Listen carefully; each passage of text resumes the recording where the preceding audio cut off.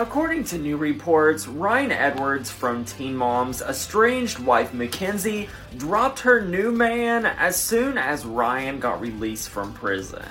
Mackenzie had been dating another man named Josh, and a source close to Josh told the US Sun that Josh thought the relationship was great. She even told people she was going to marry Josh, including family members, but now he feels like she faked it for months. The source said that Josh did not see the split coming, and when Ryan got out of prison, she dropped him and his family. They went to eat with some good friends, and she was affectionate and happy with Josh throughout the night like nothing was wrong.